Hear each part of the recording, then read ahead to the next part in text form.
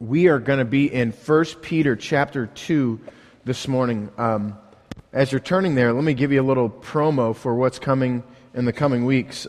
Starting next week, we're going to start a new series that is called The Gospel at Stake, and it's walking through the book of Galatians. And the book of Galatians is filled with really intense, almost violent, not even almost, definitely violent language. Paul wrote it, and Paul's always writing about, like, in a very in-your-face style, but never more apparent than in the book of Galatians. So it'll be a good series for us to walk through, and it's contending for the gospel, which is a big deal for us here at North Church. So we start that next week. So come next week and walk with us through the book of Galatians, probably one of my favorite books in the Bible. So today we're talking about a tension that exists, a tension between being distinct or holy or called out or different and being engaged, like connecting with culture and being engaged in culture, and what it means to be distinct and engaged at the same time. And I want to bring out a couple of points for that. The first one, a guy named Darren Patrick, the pastor of The Journey, says this about being distinct and engaged. The church is vital for that. He says this: the church is a place of interdependence, not independence. You need to let that sit on your brain for a second, because this kind of paints where we're going to go today. It's a place where people suffer together, counsel each other about hard needs, challenge each other, rebuke each other, encourage each other. That is the church. So as we embark on this study this morning on what it means to be distinct and engaged, I bring this quote in front of us to understand that the church is a vital tool to get us there. And it's being distinct and engaged is difficult personally, and it's difficult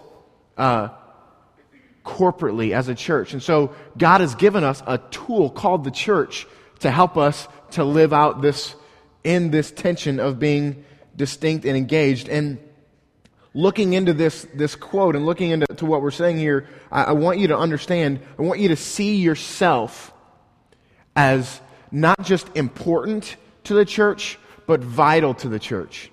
When you are not connected in a particular, and when I say church, I'm not talking about North Church. I'm talking about the church global. You are not just important, but vital to the church. When you are not connected in a church, not only are you not living full in what God intended you, you're also robbing a particular church of what you bring to the party. And if the church is all these things, a place of interdependence and not independence, and a place where people suffer together and challenge each other with hard needs, and you find where you can be safe to rebuke and be rebuked, and if a church is all of those things and you're not connecting with it, the church is not all that it can be.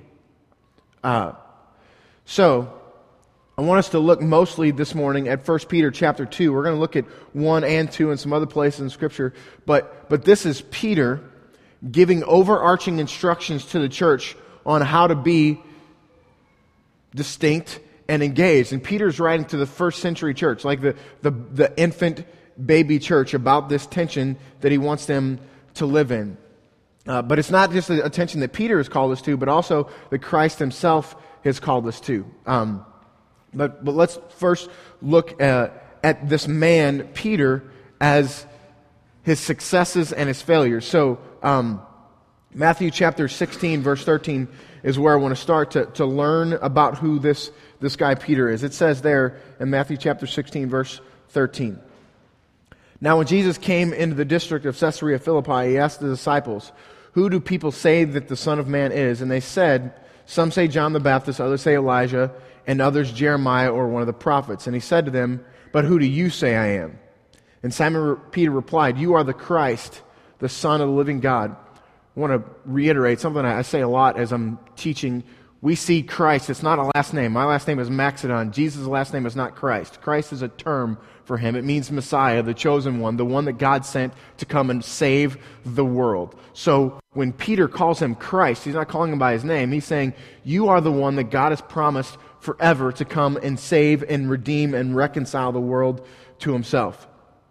Jesus' response to him is, "Blessed are you, Simon Bar-Jonah, for flesh and blood has not revealed this to you, but my Father who is in heaven." And this is the verse that I want to land on. This, "And I tell you that you are Peter, and on this rock I will build my church." Jesus says, on you, I'm going to build my church. You're going to be I'm the foundation, but I'm going to begin to build it upon you. You're going to lead out, and the gates of hell shall not prevail against it. So this is a big deal. Christ is leaving. He's come to the earth and lived this perfect life and is going to die soon. And he's saying, I'm going to build my church. I'm going to leave this redemptive story with you to go and spread to the world. But Peter is a complete and thorough failure. He's the one who denied Christ 3 times right after. A lot of times I talk about this, and you've probably heard people talk about this, that Peter was the guy that they built the church upon, but Peter was also the guy that denied Jesus 3 times. But I want to say this. Some of you guys, Wednesday night, were at our covenant celebration, and it was one of the sweetest times at North Church that I remember. Dave kind of visioned for us to do this and to re-sign the covenants for our membership and to install a couple of deacons and install an elder. It was just a really good time of worship, a really good time of fellowship. We ate together. It was sweet. And I go home after it's over, and everybody is going to bed, and I'm sitting down, and I sit in front of the computer, and I go to Yahoo, and there's this image in front of me that would typically make me stumble and make me spend time looking at this person that was in front of the screen. But because of this sweet time that I just experienced, it was very easy to just turn and X out of Mozilla at that point. All right? And I say that because I just had a sweet, intimate time with Christ and with my church family. And temptation was easy to run away from. Christ had just had what I can imagine the sweetest time that Peter would ever experience in the upper room with his church family, with the 12 apostles. And Christ has just said to them, I'm going to suffer and I'm going to die. And they just partook of the very first communion service. As sweet as our covenant celebration was, I can't imagine it being sweeter than being able to be in that room where Christ breaks the bread and he passes it around. He takes the cup and he passes it around. And the sweetness of that moment. I can't imagine the nearness to Jesus that Peter felt. Yet a few hours later, he is denying even knowing Christ in front of a 13-year-old girl. And that is fascinating to me, that this guy who is so easily tripped up is the guy that Jesus is going to lead his church to. The redemptive plan of God for all of mankind, all of mankind was to be led by this guy after Christ leaves. This guy that is so quick to stumble and so quick to fall. And I want to bring out this understanding of grace. So many times we hold grace down to just the thing that saves us. But grace is the thing that provides us with what we need to continue on and do what Christ has called us to do. More specifically for Peter, grace here in the midst of a failure gives Peter the courage and strength to go and do and be what God has called him to be as a church. I want to say this. Failure for Peter follows the most intimate time with Christ ever. Failure is the thing that immediately follows him. But he still is used by God soon after, and that is grace. And so as we walk through some stuff that's going to be really difficult to live in this tension between being distinct and being engaged, understand that same grace that allowed Peter, after he failed, after this intimate time with Christ, to go and lead God's church is the same grace that you and I have to be able to connect with. So here, I want to say this. Do not say you cannot do the things that Scripture is calling you to here. I'm going to call you, and more importantly, Christ is going to call you to some really hard things. There's nothing that's stopping you from being who Christ is calling you to be. I don't normally do this, but I think it's really important for us. I want you to say something with me, all right? We did this a few weeks ago for the first time. We're going to do it again. I want you to say, I can do what Scripture is calling me to do. I can do what Scripture is calling me to do. I want you to think through that. And I bring out the failure of Peter and the failure of Peter immediately following this intimate moment with Christ to put in front of us that even if we are in the midst of failure before we came here this morning, God gives grace to us, something you don't earn and you don't deserve, to be able to go and do. Have courage in you. I don't say encourage because we can get confused. Allow this to pour courage into you, to go and be who Christ is calling you to be. You can do what Scripture is calling you to do. So, let's look to 1 Peter chapter 1. We're going to go through the first chapter and a half pretty quickly, just summarize a few verses here so that we can get to the heart of what I want to say in verses 11 and 12 of chapter 2. So, as we walk through these verses, understand this. This is you. When Christ is talking about we and I and us, He's including each of us in this room. All right? So this is our identity. It's vital for us individually and vital for us as a church to fully grasp what this is teaching us here as the church. Peter talking to the first century church. This is us listening to what he's saying, the 21st century church. 1 Peter chapter 1, verses 1 through 10 is summarized with this statement. The Christian life will bring suffering. If you're going to live in this tension of being distinct and engaged, you will suffer. Period. But that suffering cannot touch our inheritance, and it brings stronger, more purified, more intimate relationship with Jesus, and it brings glory to Him. So this suffering has a design and a purpose. Verse 3 tells us that according to the mercy of Christ, we have a living hope. It's a hope that has organic qualities. It's changing, it's growing, it's being broadened, it's heightened. It's a living hope. Verse 4 tells us that we have an inheritance that is in heaven and is imperishable. This is the verse that just drives my heart so much. We have an inheritance. No matter what happens in our successes or our failures or any of that stuff on this planet, our inheritance is imperishable, unfading, unspoiled. It can't be touched.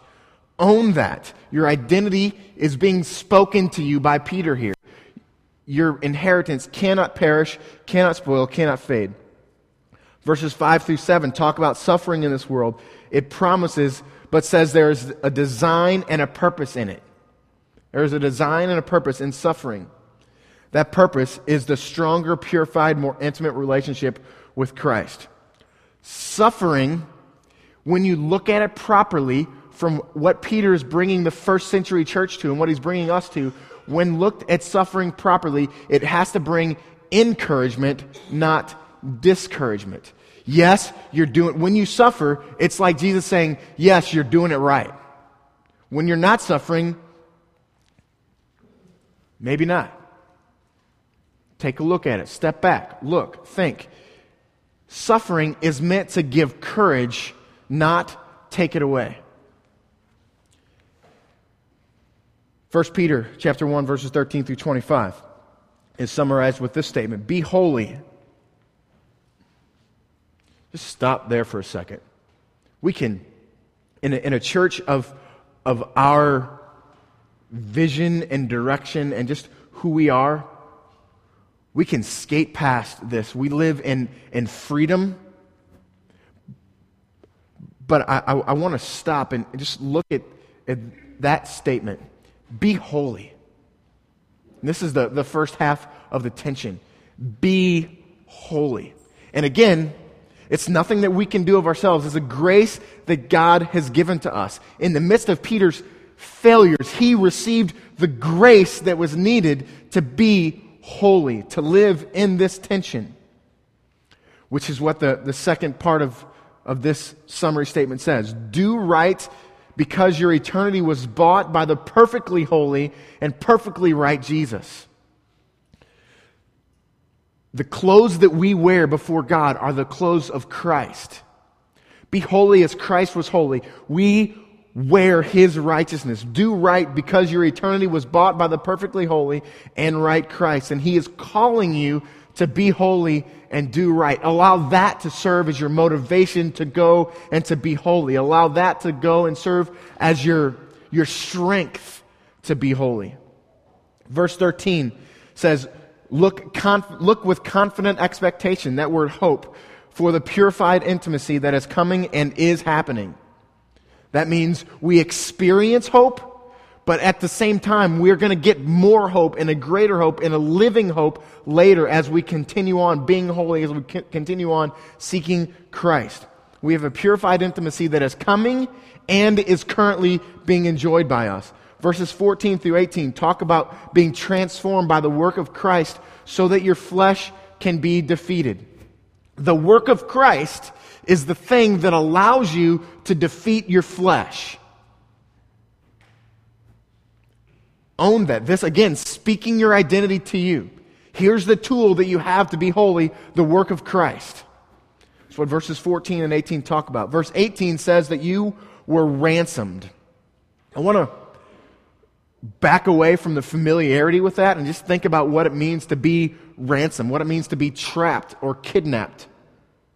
And a ransom is paying for a price. We are trapped by our flesh, and the work of Christ ransoms us to be free.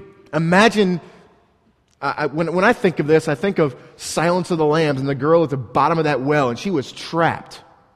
And that's an intense, awful scene. If you guys go back and think about the plan of I don't remember what the guy's name was, the bad guy in Silence of the Lambs. The plan of this guy was vile. And she was trapped. Put yourself down there, and Christ and His finished work is a thing that frees us and ransoms us from that hell and that awful thing that we're headed towards. And that is what allows us to run and walk in our freedom and allows us to defeat our flesh and be who Christ has called us to be. Left alone, that poor girl at the bottom of that well is trapped. She can't move. She can't defeat the enemy. Christ has ransomed us, brought us up from that well to allow us to walk in freedom and choose Him. That's a deep, deep beauty. And understand, this is your identity. Take a deep breath of that. This is your identity. Verse 19 says, the perfect blood of Christ is the payment. When we take communion later, I want you to picture that ransom. I want you to picture yourself trapped, and you partake of the bread and the blood of Christ. And breathe it in deep. Verse 22, part of the obedience is to love one another. We'll talk about that later. That's what it means to be engaged. Verse 23 says the life or seed that we are given is imperishable. It's secure. It's firm. It can't be touched. Own your identity. 1 Peter chapter 2, the first 12 verses are summarized with this statement. You are the church. You are the church. Whether you're just visiting with us, you're going to go back home next week or tomorrow, or you're visiting us to check us out, or you're a member of this place, whatever. You are the church. And the church is like a brick house where each stone is dependent upon each other. Turn around and look at that back wall, the white wall. Everybody turn around and look at it. If you take any one of those bricks out, that wall is going to suffer. We could take even the highest brick out, and that wall is going to suffer. You take a bottom brick out, that wall is going to suffer. It's going to crumble. The ones above it are dependent upon it, and the ones below it, you're standing firm on. The church is like a brick house. This is the analogy that Peter is using in the first 12 verses of chapter 2. The church is like a brick house where each stone is dependent upon it, and Jesus is the foundation, the cornerstone, the thing that can't be moved, the thing that gives us our direction and our strength. He also says, be different, but be engaged with the world you find yourself in and look to God. Verse 5 says, you are a living stone. Verse 7 says, Jesus is the cornerstone or the foundation. I want to spend the last few moments this morning thinking about this understanding with verses 11 and 12 and thinking about this understanding of what it means to be distinct and engaged, and talk about this tension that we live in, and talk about our mission and our direction and our purpose that God has given to us. I've quoted Darren Patrick earlier, and I want to show a little clip from a sermon that he gave that illustrates this well. So hit that if you could, Trav. And when you are a community on mission, you know what happens? You're in tension. Your intention, when you try to get into and it's not a problem you can be solved. It's a tension that you have to be managed. And ever since the beginning of time, God's people have always been in tension between the world and the church. You got to live in the world, but you are the church. And what we do is we want to resolve tension. We don't like tension. We hate it when songs or stories or movies leave us in tension and they don't resolve it. Did you hate that? Have you seen Inception? You got to re-see it. Is it a dream and a dream or a dream and a dream and a dream? There's no reason. If you're going to feel good and I just want to relax, don't go see that movie. Because it's going to leave you. We don't like that. We don't like that. We want to resolve. We don't like that dissonance that happens. And we've got enough tension, frankly, some of us. We got bad marriages to contend with. We got bad bosses to contend with. We got, health situations. You're saying, well, Darren, it's not good news for you to tell me your goal in this sermon is to put me in tension. Sorry. But that's where the Scripture teaches. And here's what I think. When we're in the right kind of tension, all those other tensions that we feel tend to take a proper perspective. We have a proper perspective on them, and they don't become as big a deal as they are now. And they are a big deal because we're in the wrong tensions. Here's where God wants us. Right in the middle. Distinct, but engaged. Now, we either choose for one or the other. We either want to be totally distinct or totally engaged. Let me give you some terms to help us. You either fall into the ditch to the right or to the left. A lot of us choose this to resolve tension that God wants us in. We become fundamentalists. And now let me define my terms. A fundamentalist is someone who separates from culture, someone who see people on the outside as enemies of the church. It's us versus them. We're good guys, they're bad guys. Very high standards to join this group. Very exclusive. They kind of are able to see both of these groups divide the world up. They go, we're right, you're wrong. Right? We are pure, you're defiled. We have insight, you're deceived. And then on the other side of the ditch, the left side, you have a relativist. And that basically, you're the same as culture when you're a relative. People on the outside are friends. Us is them. Very low standards to join. Anyone can join. And they also divide the world. They go, we're the rational ones. Those who don't think like us are irrational. We're progressive, you're regressive. We're tolerant, we're open-minded. You are narrow-minded. You are judgmental. Now, it is so much easier to be one or the other. It really is. You solve a lot of tensions because you're able to just kind of put everybody in these categories. But here's what happens when you choose one side or the other. Two things. You lose spiritual power and you lose cultural influence. And the reason why you lose it is you avoid suffering. And suffering is the key to spiritual power and cultural influence. I want to take a look at the two terms that he kind of brought out there, fundamentalist and a relativist, and think through that each of us, you're probably thinking to yourself, you can lean one direction or the other, but I think that we all have a bit of a fundamentalist in us, and we all have a bit of a relativist in us. And I want to think through what that looks like for us, and understand that when we are fully distinct and not engaged, that's when we can become a relativist. That's when we can become this holy huddle and disregarding everything and be a complete Christian subculture.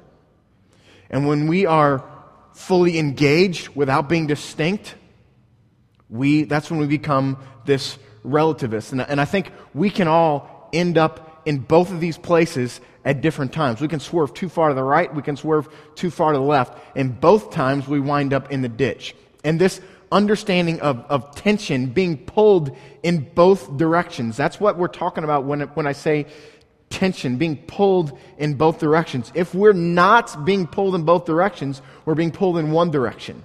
That's going to swerve us off to the other side, and it's going to cause us to be right in the middle and take fire from both sides. Those who are fundamentalists are going to shoot arrows at us, and those who are relativists are going to shoot arrows at us and say we're getting it wrong. But ultimately, we are promised suffering when we live in these tensions. And I want to say this too, to think through these tensions, this fundamentalist and this relativist, is both sides ultimately lack humility. If you are lacking in humility, if you are unwilling to be taught, unwilling to learn, unwilling to be changed and to be moved and be shaped, then chances are you're a little arrogant and you're being pulled to one side or the other. Live in tension. I want to close with some precise discussion on 1 Peter 2, 11 and 12. Verse 11 says, "Beloved, I urge you as sojourners and exiles to abstain from the passions of the flesh, which wage war against your soul." Peter calls you a sojourner and an alien. That's someone who is in exile. You're a stranger in a strange world. He's calling us to take stands for truth, be counterculture, be different to what's happening here. You are a sojourner and an alien. You're not supposed to be here. We're living in a tension because the world is broken. It doesn't work, and we're pulled in both directions. For Peter, here are the things that he was calling people to be in the first century church, and see if it sounds familiar to you. He was calling them to be a stranger and alien, to take a stand against the killing of babies.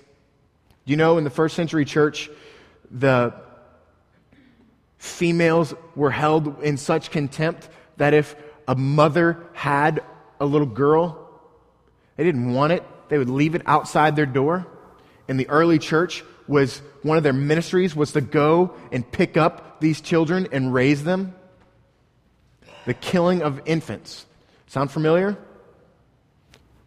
Peter's calling them to take a stand. For us to be distinct, take a stand.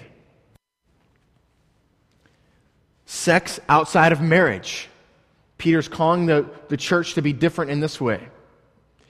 There is worship of gods which calls you to go and have sex in temple with people who are not your spouse.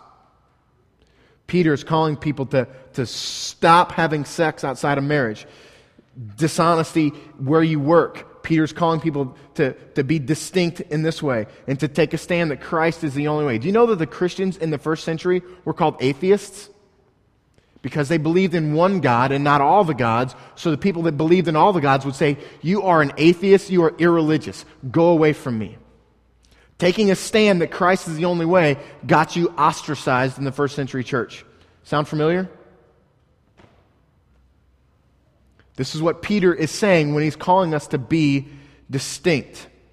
In Jeremiah, I want to read a verse from Jeremiah in a second. God's people are in exile and there's wickedness all around them. Some people within God's people that that Jeremiah has been called to be the prophet to are saying we need to live completely distinct. We need to get away from everybody. Others within this camp are saying we need to fully assimilate, be them, take on their culture, take everything about them, and rid ourselves even of our religion for what they perceive to be their ultimate welfare, to stand in front of these people and be in exile and be accepted by them. So they're in a tension from a religious tension saying, let's be completely distinct. No, let's fully and completely 100% assimilate, be distinct and engaged. Jeremiah, the true prophet of God, says this, and just before verse 7 of chapter 29, he says, I want you to plant gardens, I want you to take wives, I want you to be part of the culture, build it out, I want you to engage. But then he says, be holy and distinct. Jeremiah 29:7 says, ultimately gives them a mission within their being exiled. But seek the welfare of the city where I have sent you into exile, and pray to the Lord on its behalf, for in its welfare you will find your welfare. And this word welfare is the same language that's being used when Christ is talking about bringing the kingdom. But seek the kingdom of the city. Seek to build the kingdom of God in the city, is what Jeremiah, the prophet of God, prophet just means the one who's speaking the words of God. So the words of God to these people in exile, just like we are in exile, is build out my kingdom where you are. Hear that. The prophet of God says, build out my kingdom where you are, where I have placed you, where you are to be distinct but be engaged, where everything is weird and strange. You are a stranger in a strange land. You are in exile. He says, seek the kingdom. Seek to build out my kingdom in that city. The prophet of God, where I have sent you into exile. Hear that. God has placed you where you are with a purpose. There's design in it. Where you work, where you live, the family that you're in, all of those things, your neighbors, your family, your cousins, your sister, your brother, your parents, your spouses, your ex-spouses, all of that. There's design in it. God has placed you in this place where it feels like exile because we are strangers and aliens in this foreign land. And what are you supposed to be doing when you're there? Build out the kingdom of God. And pray to the Lord on its behalf. Let me ask you this. When was the last time you prayed for the city you live in? When was the last time you prayed for Florissant? When was the last time you prayed for St. Louis County? When was the last time you prayed for this country? Pray to the Lord on the behalf of where you are and for its welfare. There's our word again. Pray that the kingdom of God will be built out in our midst. And you will find your welfare. Do you see? The way to experience the kingdom is to build the kingdom. Engage culture while being fully and completely distinct. Verse 12 of 1 Peter 2. Keep your conduct among the Gentiles honorable. Engage them, but be distinct while you are engaging them. So that when they speak against you as evildoers, when you stand up and take a stand and say, no, stop, God does not want that for us. Christ is the only way. When you take the stands that we were talking about before, they will see your good deeds. So that when they speak against you as evildoers, when you take your stand, they may see your good deeds and glorify God on the day of visitation. Christ himself talked about it in the Sermon on the Mount. At the beginning of the Sermon on the Mount, he lays out the Beatitudes, which are all about knocking us down. Be humble, be broken, be different, so that I can rise you up. That's the Beatitudes. He says this, verse 5:16 of chapter Matthew, of the book of Matthew. In the same way, let your light shine before others, so that they may see your good works and give glory to your Father who is in heaven. This is the call. This is why we are distinct and engaged, because Christ is calling us to, and because it directs attention to God. Just a little bit ago, at the beginning of the message, I had everybody turn around and look at that brick wall. That is what it means to bring glory to God. Hey, everybody, look back there. When we are distinct and engaged, our lives are saying, hey, everybody, look at God. This is a call for us to be distinct and engaged. It's our mission. Ultimately, the end of the story is found in this statement. You are sinful and you are dysfunctional. You are sinful and you are dysfunctional. But God says, I'm going to use you to engage this world with my story. You are sinful and you are dysfunctional. But God says, just like He said to Peter, I'm going to use you to engage this culture with my story. And when we live in that tension, glory is brought to God. But it is a tension where we get pulled and it hurts and it's hard. I want to bring before us the quote that we had to begin with to understand that this tension that we're called to live in, we're not called to live in alone. It's the purpose of the church, one of the purposes of the church. Having said all that I just said, re-understand this. The church is a place of interdependence, not independence. It's a place where people suffer together. It's a place where people counsel each other about hard needs. It's a place where people challenge each other, rebuke each other, encourage each other. That is the church. I want to say this. If you are engaged somewhere, people come to this church, but you're not fully engaged unless you're involved in community. If that's you, here I am rebuking you, saying you better get there because you're not living the purpose and direction that God intended the church to be for you. Go be engaged somewhere. Go be connected somewhere. This is God's purpose because He's calling us to live in a tension that we can't do by ourselves. He's called us to live in community. Let's pray. God, I thank you so much for Jesus. I thank you for the beauty of what Peter has spoken to our hearts this morning, God. I pray that when suffering comes, we would see it as courage being given to us and not courage being taken away from us.